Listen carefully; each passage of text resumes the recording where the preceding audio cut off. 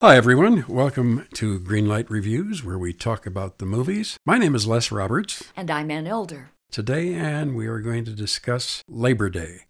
That ain't a holiday. And neither is this movie. No, not at all.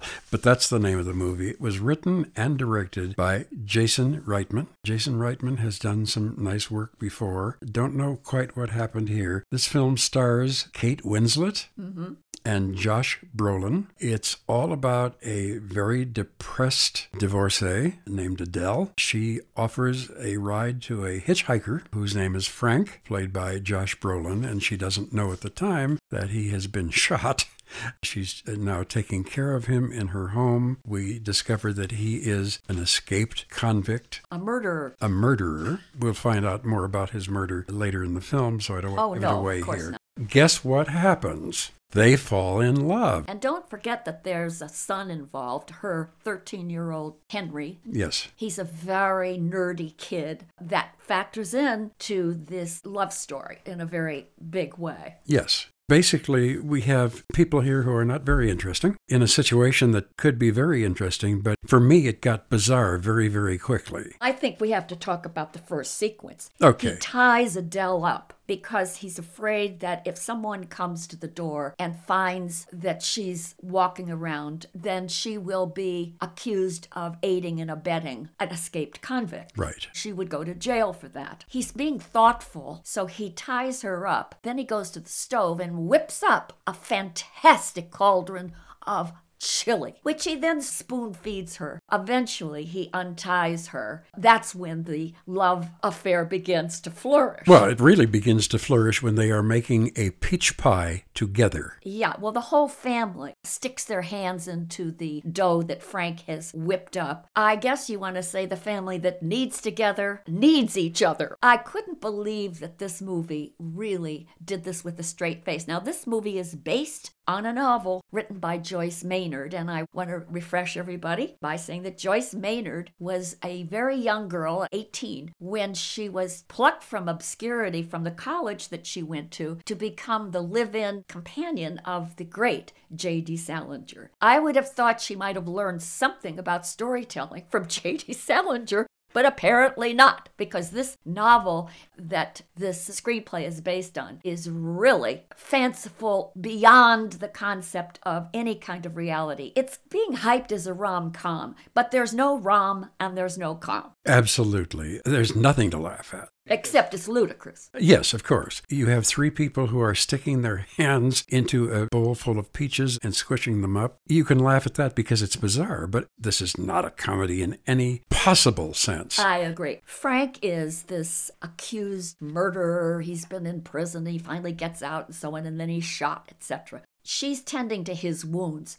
But while his wounds are healing, all of a sudden Frank becomes the greatest handyman known to mankind. He sets about repairing the house, fixing the fences. He does the roof, polishes the floors, paints the wall. He's been shot in the stomach. And then he puts together a barbecue for Henry, who really can't even hit a baseball. By the time he gets finished with him, he's like a young Joe DiMaggio. This he accomplishes within 3 days. Yes. I've never known a convict like this. I'd like to know a guy who's not a prisoner who is like this. I found his character so much like Superman that it was really, really impossible to buy. I found Adele's character to be so sloppy, so slovenly. She didn't have any ability whatsoever. She paid not a bit of attention to her own hair and makeup. While Frank becomes rather debonair by the end of the picture, he shaves off his beard, he's handsome, he looks exactly like Josh Brolin. How about that? This is an unlikely love affair between these two mismatched human beings. Now, of course, they're both needy. He needs a place to hang out to escape from the law, and she's needy because she's forlorn and she has no one to love her. Well, no wonder she keeps a lousy house. She can't cook. And she doesn't even comb her hair. She wears crummy clothes. So I ask you, why in the world would these two people ever get together? Call it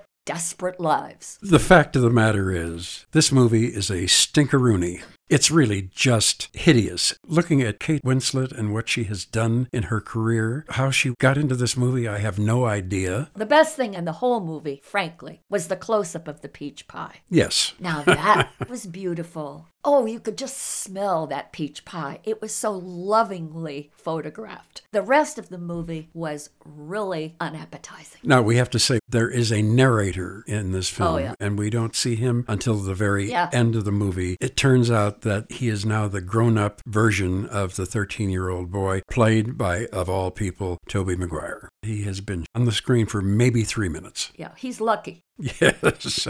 He was smart to negotiate that deal. The whole movie was huey, it was gooey, and it was loony. I didn't care for any part of this picture. Red light Labor Day, pass up the movie, but don't pass up that peach pie. Certainly not. Well, I'm obviously giving it a red light. It's leaden. It is so dull. I felt like somebody had tied 30-pound weights to my ankles to just sit there and watch this thing. I couldn't wait to get out of there. I kept thinking to myself, I'm going to review this. I got to sit through this whole thing.